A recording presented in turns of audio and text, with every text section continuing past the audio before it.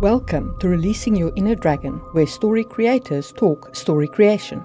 Drake is an award-winning fantasy novelist and creative writing teacher. You can find his epic fantasy series, The Genesis Oblivion, on Kindle Vella. Marie runs a fantasy world-building channel called Just in Time Worlds, and her first book, The Hidden Blade, is available on Kindle Unlimited. We hope you enjoy this episode. Hello, and welcome to Releasing Your Inner Dragon with Drake and Marie, where we talk about all things story. Today, we're going to be talking about my favorite topic, which is point of view. We're going to be talking about first, second, third. Actually, we're probably not going to talk about second. We're going to be talking about first and third, omniscient, limited, different things that I think about, tricks and tips on how to use them to really take advantage of the power of point of view. And we're also going to be talking about something that Marie brought up, which I'm really excited to delve into, which is also framing the narrator and how we're going to, kind of use a device maybe to tell the story, because the traditional way is just the narrators telling the story, but there's other ways. Maybe it's a diary, maybe it's somebody telling a story that they've already lived through in the past, or maybe it's whatever. So we're going to talk about that as well. So welcome. I have a particular interest in this because I've recently encountered a number of point of view expressions. And one of them that really jarred for me was I encountered a story that was written in first person, but with two narrators. The switch between narrators was really, really strange. Well, let's take two steps back. So 2 steps back would be to keep in mind that creative is the first word in creative writing. We can break any rules, even the golden rules, like the golden rules, which would be 1 step back. Point of view is one of those golden rules that you just can't break, because the problem is when you break them, you can never do it flawlessly. That's why they're a golden rule. One of those rules that just when you break them, it really hurts more than it helps. But if you take 2 steps back, we can break any rules we want. And so that's where you run into some of these writers, and they don't really understand the golden rule. They don't understand it. And, that's always the first rule of rule breaking is if you don't understand the rule, then when you break it, you're going to do it wrong every time, because you don't even understand that you're breaking it. And so therefore you're not going to take those steps to mitigate it. So I preach this all the time. If you're writing in first person should be written in a story that has one narrating character from start to finish, period. And there's a whole bunch of reasons for this. You're actually creating this illusion that you're putting me inside of this first person character.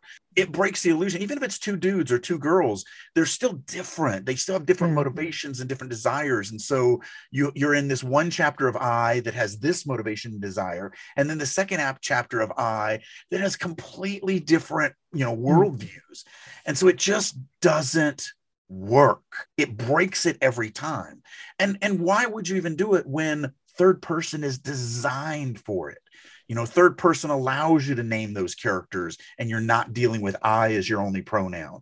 And so if you're writing a story that has multiple characters, you should do it in third person. It's there for you. So I think that there are many writers who don't know that if you're writing in third person, you can necessarily write as deeply as you would in first. You know what I mean? Like they don't think that you can bring in the emotional element and the context of even up to what they're thinking. Now, I personally don't like interjecting characters' thoughts into the narrative, but unless I'm in I do it every page, if not twice a page. Yeah, and that's fine. That's just stylistic differences, right? In third person limited, I can interject the emotions and the general sense of what they're thinking. So in my book, Point of View, What's the Point? Like I have an entire chapter where I take some of my first person writing, which is very immersive and very engaging and very in depth. And I actually change it to third person. And the only thing I do is change pronouns. I don't change sentence structures. Everything works flawlessly because, I write first person so deep, but then I also take some of my epic fantasy third person stuff and I change it to first person. And again, all I do is change the pronouns to I. Exactly. And nothing needs to change. You can write third person limited, and that's why I feel that third person is actually more immersive than first person, because Yes. the limit, if you write third person limited correctly and you really push it to where you push that reader inside that narrator, there is just something magical about when you're reading about Conan Mm, or, you know, Bilbo or mm, whatever. You have a much easier time of suspending disbelief that you're not that person, as opposed to me saying I yeah. went to the bar and I met this person and I did this thing. You as the reader is always being hit with, oh yeah, that's them, Yeah. because they're That's saying them, not I. me. Yeah. Right. And so even though you can suspend disbelief with that as well, Mm, I still believe that you just get one extra step deeper when you're in third person limited, if you're writing it truly mm, immersive and truly showy, and, you know, really taking advantage of all the power of third person limited. yeah. I actually think it's a more immersive POV than first. One of my favorite books that's nonfiction is Billy Crystal's life story. It's Yeah.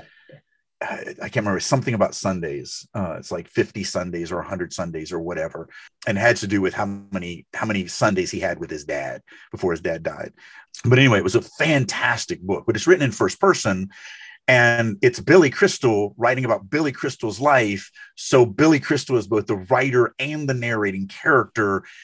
But normally, like, you know, because the only first person I traditionally write is Mm. when I'm writing as my female author name, writing female main characters in romance. Like, so like I completely change everything when I Mm. go into first person. So I become a female, the character becomes a female, and, you know, and I'm writing in first person, and I've just kind of, that's where I write my first person, because it's easier. It's like a vacation for me. My Mm. third person is so all encompassing and so detailed, and Mm. so, because it's epic fantasy, and epic fantasy readers want that level of detail, they want that level of complexity, they want Mm. that level of world building that they're going to explore.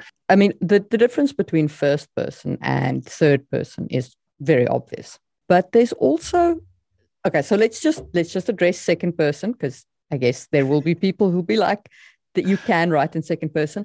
I actually have one story Yes. published in second person. Yeah. So yes, you can do it in second person. There's a couple of things you can do. So you can do the story that you did where you're talking to the narrator through a cassette, Right. right? Right. And that's the thing. So to catch Yeah. everybody up, it's a cheat. It's a little Mm. short story of mine called Wishing You Weren't Here, where you're the main character, Mm. but you're only in the story for the first 2 or 3 paragraphs, a couple paragraphs in the very middle, and the Mm. couple last paragraphs, because the rest of the story is really told in first person, because Mm. you are listening to a tape. And Yeah. so the majority of the story is what goes on that tape. Yeah. And so it's two guys that are talking in an insane asylum, and you're Mm. listening to it. And so for the most part, I cheated, and, you know, I get away Mm. with it.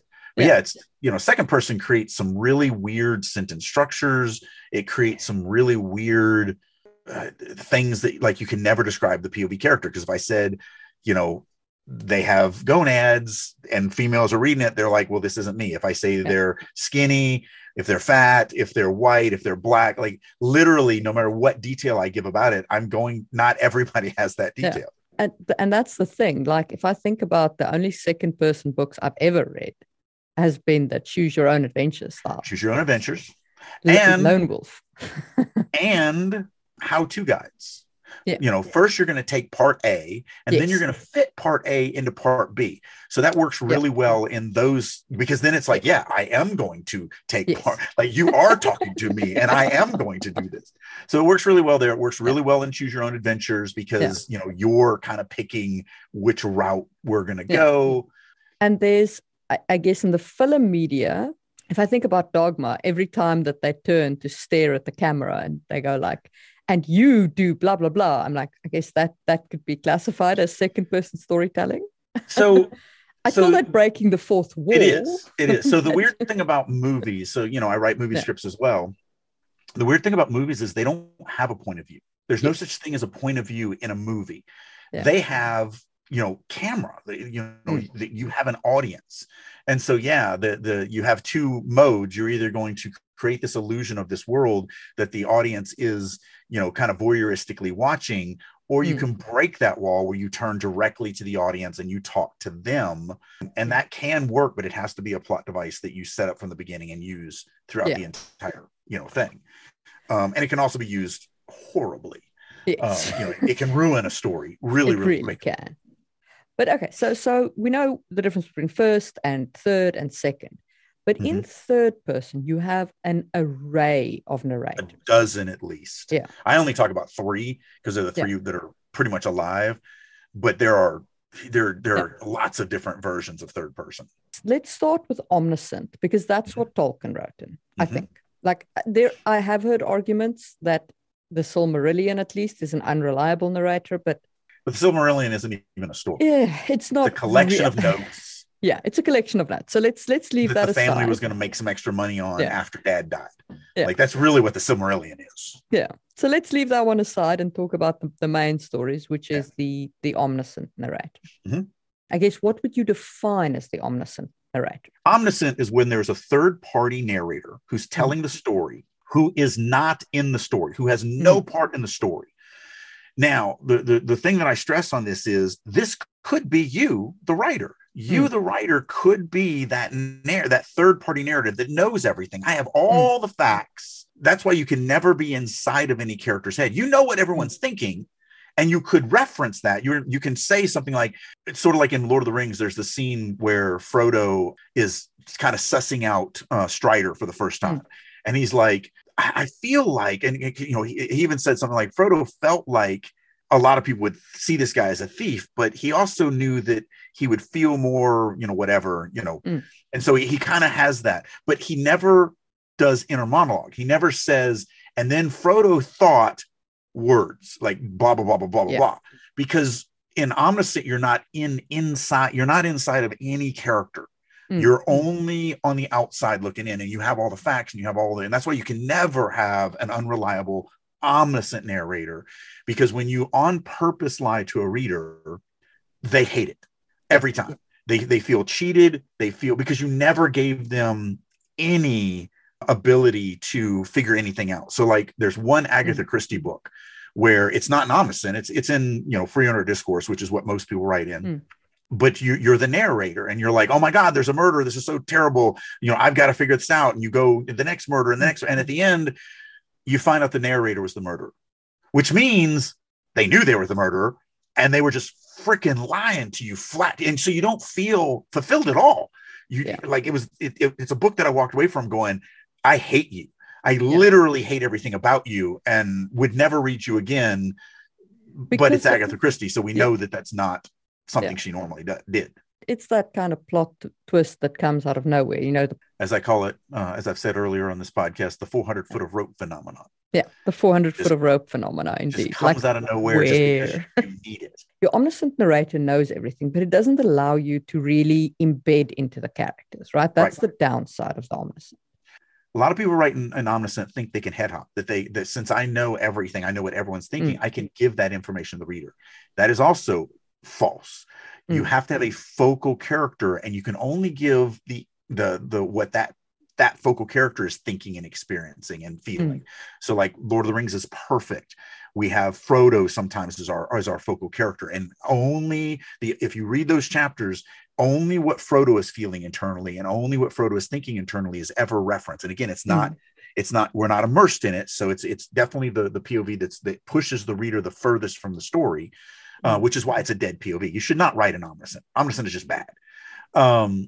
But then but we're Frodo. But later Strider becomes, the focal character, or, Merry becomes the focal character, or whatever. Or it might have been Pippin. I can't remember which one of them was the focal character between the two. But even when it was Merry and Pippin and they were off on their own little adventure, only one of them was the focal character, and it never gave the insights of the other, even though they're kind of treated as one character, he still doesn't even break that rule. So he was really great at running his omniscient.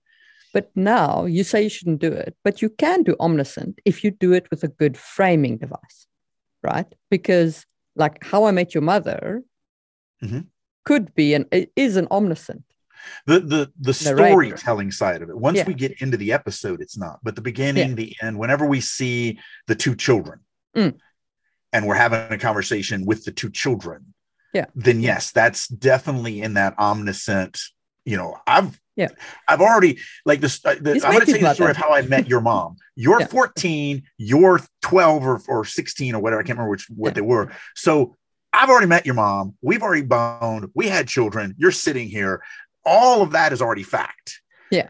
So yeah, we absolutely have all the information, and now we're telling this story, so from that perspective. So if that was written in a book form, that framing device of the narrator would be in the omniscient. But I feel like if you're going to do that, then you have to have a framing device. And the weird thing is, you don't have to you have omniscient as your framing device. Patrick Rothfuss uses the framing device of the dude sitting in the tavern, which is told in, I mean, it's been a while since I've read those books, and I only read them once, so forgive me, but I think that it's written in first person in the tavern. What Pat did, which was really interesting, he has his main character, and his main character is written in first person. Yes. Then he has other characters that are narrating characters, but aren't that one person who's going to do this quest. And so they're all written in third person. And so that was the framing device that he used, where he was separating his one main POV, his one actual protagonist is written in first person. And then anytime he needed to have other narrators give other sides of the story, he brought them as a third person limited narration, so that it framed them completely different between the two. And as I recollect, those only occur in the story that he's telling as the tavern keeper. So I need to reread them too. Yeah. So that I can remember all that stuff. But I swear I remember like it was that way around. I think it was the eyes in the tavern and then the third person in the rest. But anyway, so you can have that framing device of the different narrator from what is going on inside the story. But I don't think that you should have an omniscient narrator without a framing device. And the same for me applies to the unreliable narrator. So let's just talk about how the unreliable narrator is different from the omniscient. So when you slip into limited, first person, third person free inner discourse, third person limited, those are limited points of view, which means the writer is no longer has anything to do with writing the story or, telling the story. They're writing the story, but they're not telling the story. Yeah. It's the character who's telling their story. And the reason why that gives you the ability to have an unreliable narrator and not piss off the reader is because the character isn't lying to the reader. If the character believes, if I'm Sally and I believe that John is the best guy in the whole world and loyal and loving and caring and he's everything that I want in a man, then that's the truth. That's what I feel. And then and the reader feels that too. And we do these scenes that build this up and show how awesome John is. But then the reader with me walk into the room and see John boffing my best friend.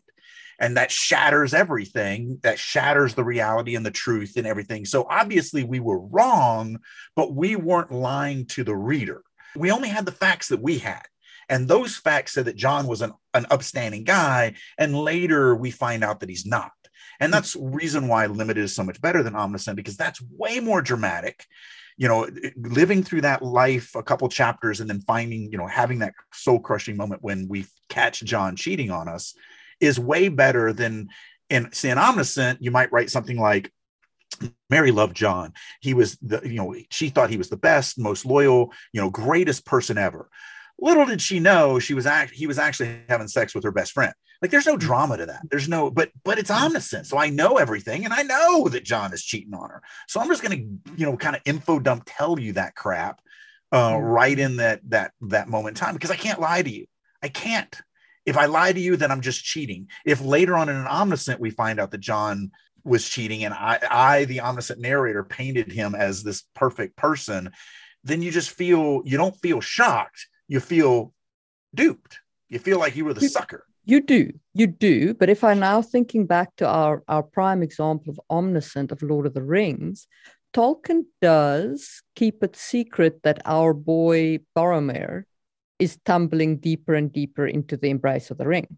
I don't think so. he does expose it, but he doesn't introduce Boromir and say, and Boromir had this fundamental flaw of ambition. You know what I mean? Right. Like, Being an omniscient doesn't mean you have to tell the future. yeah.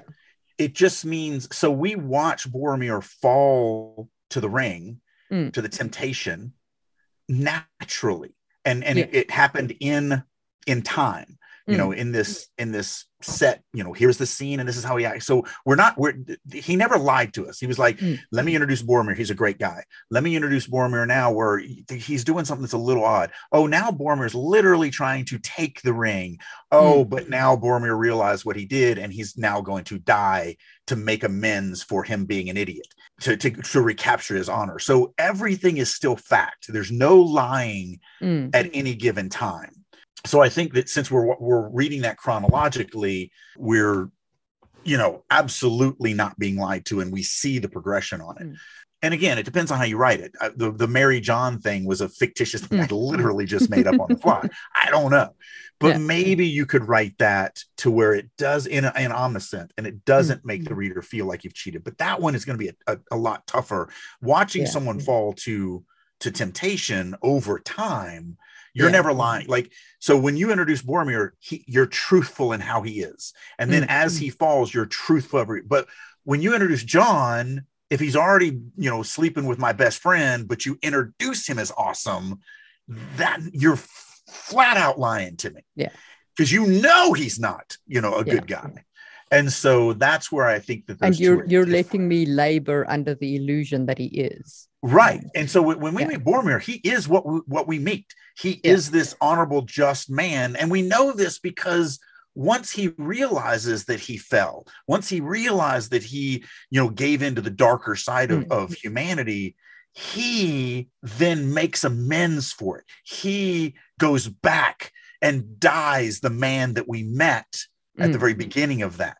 So I think that's a little different. I feel like, you know, I never am lied to. So I never feel like you've cheated me and made me the sucker. Whereas, you know, in other situations, omniscient can absolutely make the reader feel like a sucker. And that never is good. It's never good your reader never likes you, you know. No, nobody likes to be a sucker. No. And they're not going to come back. You know, that's the thing. You can go, oh, but that's what I want you to feel. Then you don't want readers. That's what you want. You want to be a broke writer. You know, my company is Starving Writer Studio. And right now it's not an ironic title. I'm hoping eventually it's I can look back and go, all this money I've made, but my company is called Starving Writer Studio. And it can be this ironic kind of funny thing. Right now it's just dead serious. It literally is just fact, which is sad. If that's what you want to be, then just piss off your readers and you'll stay a starving writer for the rest of your career. Matter of fact, I'll even do a shameless little plug. Go to Vella to start getting that. And then, you know, I'll finish it up there, but then the whole book will drop after that, which means it does have to come off of Vella.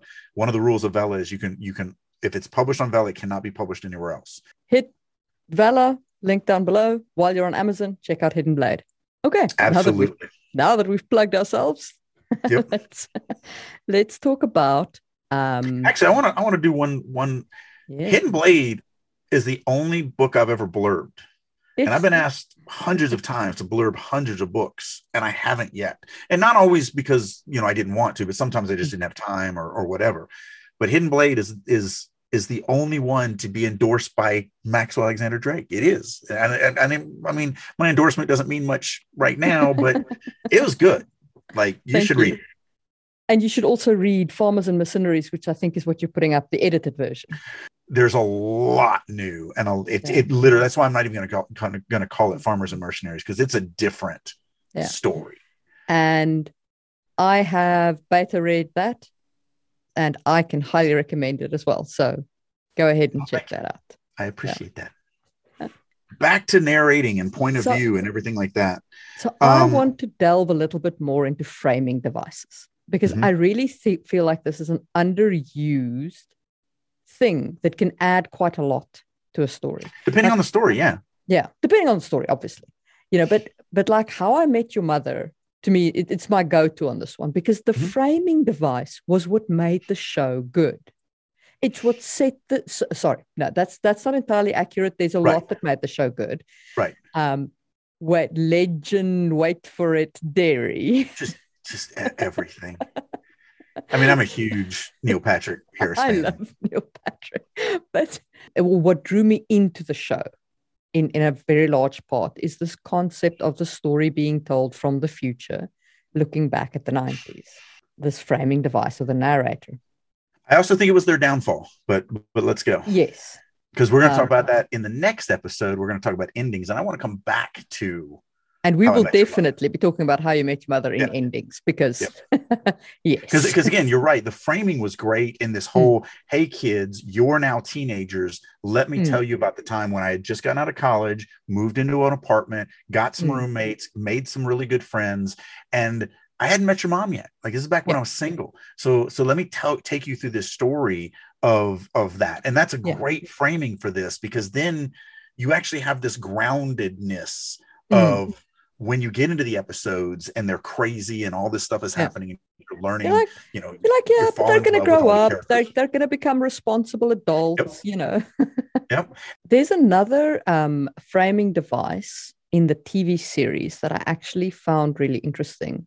And it isn't as fully realized as How I Met Your Mother, but did you ever watch the procedural drama Castle? Oh, yeah.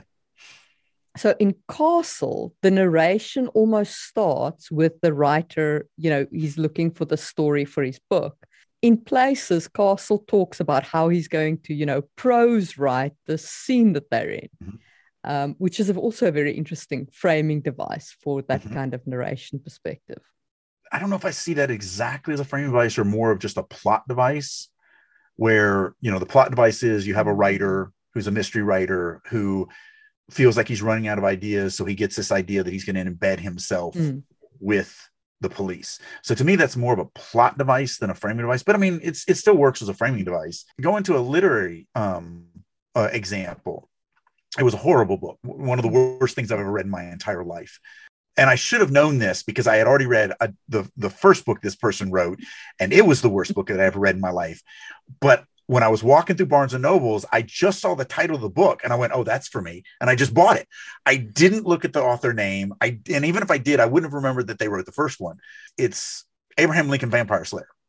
And the first book he wrote was Pride, Prejudice, Zombies, which was god-awful to me. Again, this is subjective. So if you loved it, great. It's awesome.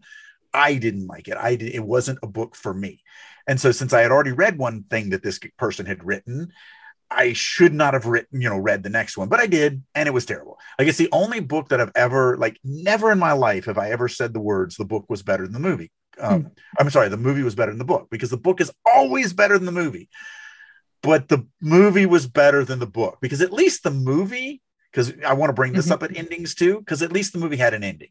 Yes. When I got to the end of the book, I actually was like, wait, did they cut a chapter? Did I get a defaulty copy of this book that just doesn't have the last 50 pages? Because the story, because in the movie, he kills the vampire, and in the book, he doesn't.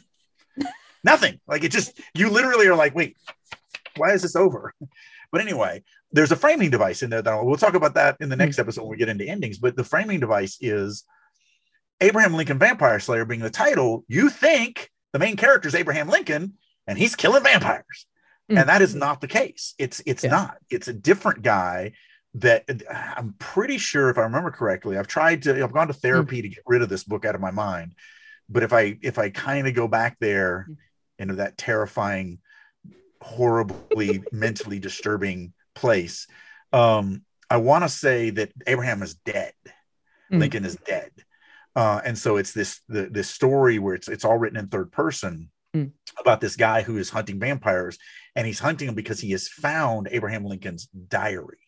And so we have this framing device in there where we have these first person scenes that is Abraham writing in his journal, but the story is actually told in third person. But to take framing devices physical, I do want to add one thing.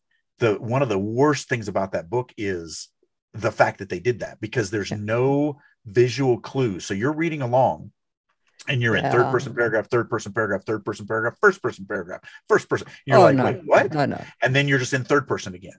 And I don't understand why they did that, because literally if they had all they would have to do is make a little graphic of what looked like a page from a journal and put the first person stuff inside of that. And as soon as you hit that visually, you would go, oh, yeah, I'm now reading a journal. This is different. Even just put in a scene break, even just anything. Scene break would have worked as well, but they didn't. It was literally a paragraph to the next paragraph as if nothing was there. You have to break. You have to break. It was insane. Into your framing device. If you're using a framing device, you have to break in between your framing device and your story.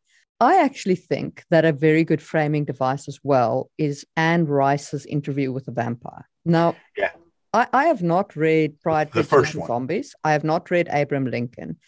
And the reason was it was recommended to me because I have friends who like that style of writing, but I don't like undead. I really don't. And I don't really like vampires either. I know that makes me a weird geek, but I think that anything that crawls out of a grave should have stayed in that grave. That is my opinion, and you will not shake me from it. I get it. But I like the romanticized version of vampires, where like Anne Rice's vampires. That's why I can't get into it. I'm like, I can't. This thing crawled out of a grave. How can you see it romantically? Well, but like in Anne Rice's, they don't crawl out of the grave. I know, but I can't get it out of my head. Just, I can't. Yeah. But I mean, it's Brad Pitt. He's so freaking yummy. And Antonio Banderas on top of that. Oh, forget about it. But anyway, so in the knees. I mean, they did look hot. I'm not gonna lie, they did look hot. Interview with a Vampire was a really great framing device. Yeah. Because you got to tell the whole story while talking to a you. And that you can almost become a stand-in, for your audience. You can almost talk to your audience as well. Yeah. Yeah, it was a brilliant plot device. Like sitting down, having this terrified, kind of unbelieving in the beginning. When they meet in that room with the one light, the little wooden table, and he's like, you can tell the reporter is like, I mean, I'm here. I don't believe this crap. I don't really believe vampires, right. It's just because you come in skeptical and then you just go on this massive ride. It's breathtaking. It's still to this day, it's still one of my favorite series. And I it's one of the very few vampire books that I genuinely will recommend. I don't recommend everything Anne Rice has written because some of it jumped off a cliff. But Interview was very good. Interview was great. Yeah. Vampire Lestat was great too. It's just that she broke her story. So you have Louis, and then you have Lestat. And Lestat in Interview with the Vampire is a dick. He's just horrible. And I liked him as a dick. He was a great dick. Like he was perfect. Yeah. But she decided he was an asshole. He was supposed to be an asshole. Right. But she decided, and she doesn't admit this, but this is just my take on it, my opinion. I could be absolutely wrong. But I feel like she decided that she liked Lestat better, that she felt like Lestat had a more interesting life. So when she went to write that second book, she couldn't write Lestat in the second book as the protagonist the same way that Lestat was in the first book. And I feel like that. I feel like you could have just done something different, come up with a different, because it really almost was a different vampire. They're not even the same Lestat between this. So that was the only problem that I had with the vampire Lestat was that I feel like you broke your world. You gave me this vampire, and she covered it by saying, well, no, that was just Louis's interpretation of him. Louis was wrong. And I'm like, but it's a whole novel, and he's never proven wrong. Now you say that Louis was an unreliable narrator. But see, that's different because I agree. But to bring us back to our conversation, now you're saying that Louis was the unreliable narrator. Absolutely. But I don't buy that. And here's the reason why. Because Louis unreliable? Well, the reason why I don't buy it is because you could say that Louis thought that he was a dick, but the reality is Lestat did dickish things constantly. Like there's no misinterpretation when he's doing the horrible things that he does. And then he doesn't do those things he's not the same character. He's this much better, more likable character in the Vampire Lestat. And so I really think that's my only gripe with it. I really hate that inconsistency, because she could have called it the Vampire Drake or whatever. Like she could have just come up with a different vampire, and they could have even known Louis and Lestat, and you could have just had this other story because it really was a different character. Yeah. So that's my only problem with it. Or she could have stuck to her guns, and Lestat could have been a dick. That would have been a hard story to make the characters care about at that point.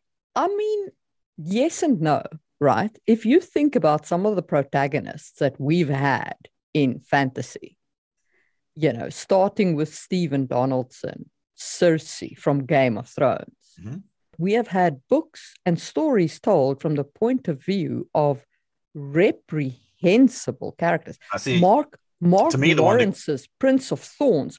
I mean, wow! I was going to go with Lolita. Where we're following a pedophile.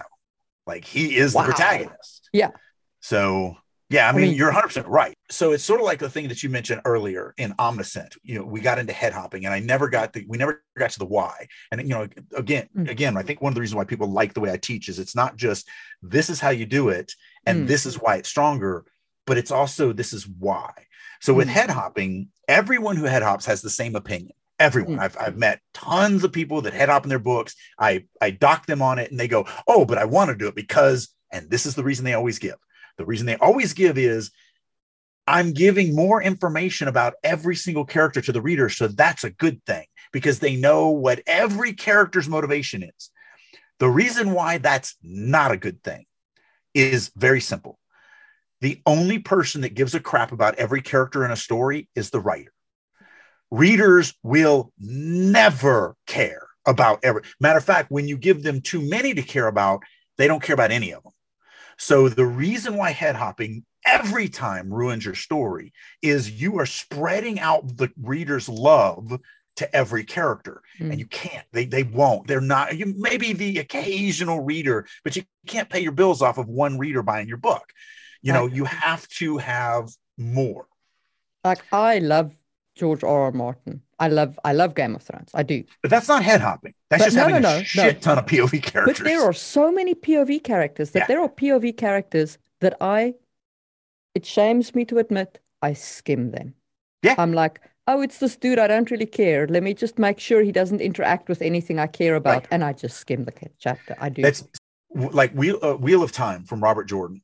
There, you know, if we just look at the main three, you know, the girls could become POV characters as well, but let's just look at the first three, Rand al'Thor, Matt Cawthon, and Perry, whatever his last name is.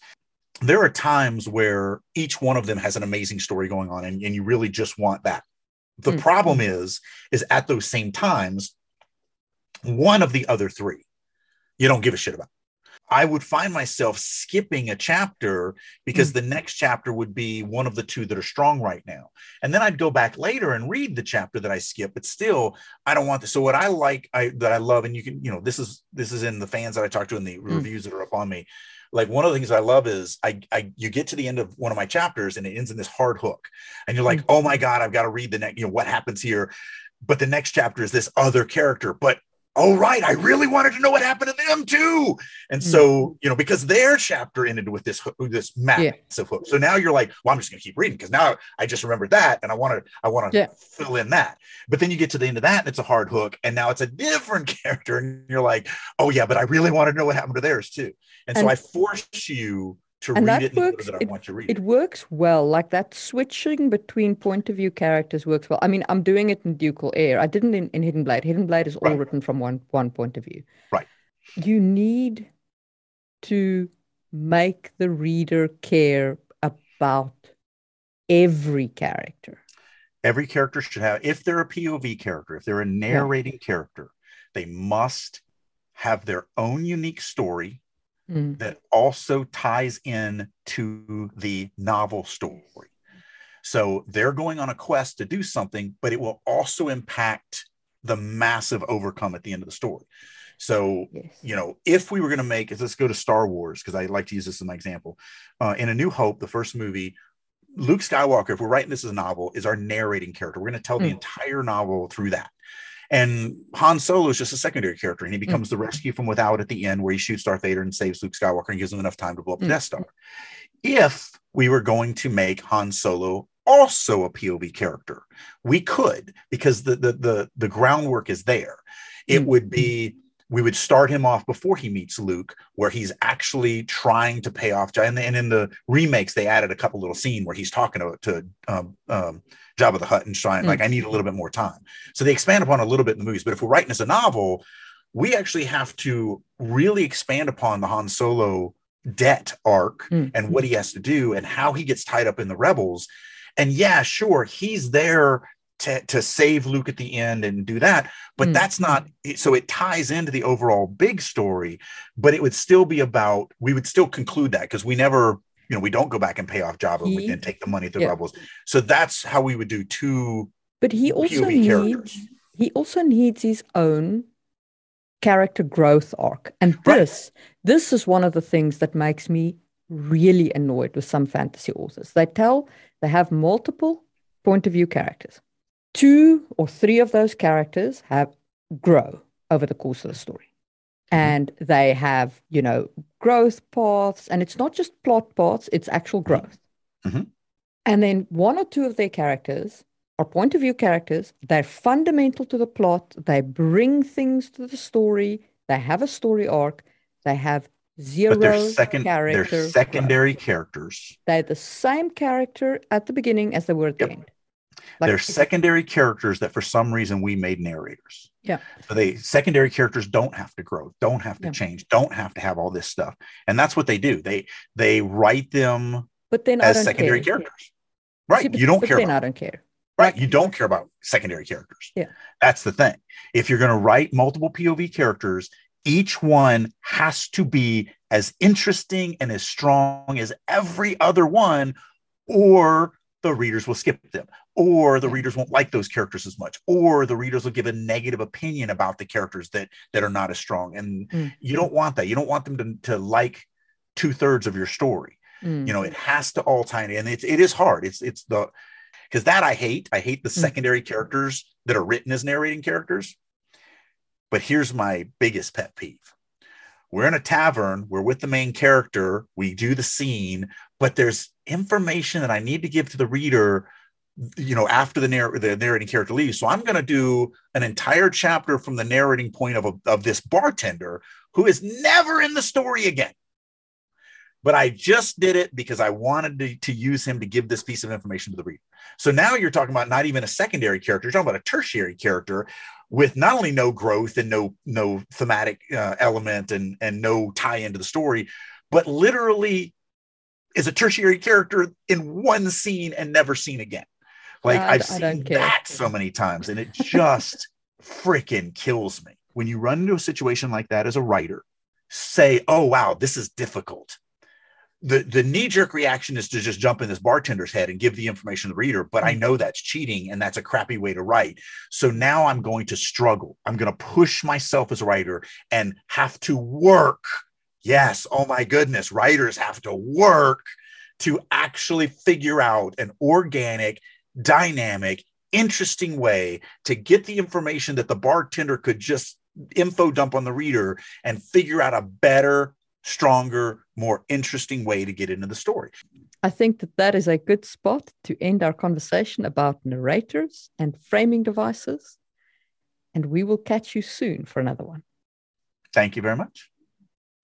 Hey guys, Drake here. Thank you so much for listening to Releasing Your Inner Dragon podcast. I hope you're getting a ton of information and maybe even some nuggets of gold that you can take into your own writing to help you on your journey of story creation. A couple things I want to throw at you. First of all, for the first time in years, I am opening myself up to being a private mentor again. If you would like for me to work with you to improve your writing right now, reach out to me. You can either go to my website, maxwellalexanderdrake.com, and send me a contact form, or just email me at author@maxadrake.com. Also, as many of you may know, I've been out of the novel game for quite a few years. I was the lead fiction writer for EverQuest Next from Sony. I've been in the movie and TV industry for a few years now, but I am excited to say I'm back into the novel game. I've actually been working on a novel for a little while now, and I'm going to start dropping it on Amazon's Zavella. So if you're on that platform, look me up, Maxwell Alexander Drake. Thank you again for listening, and as always, keep writing.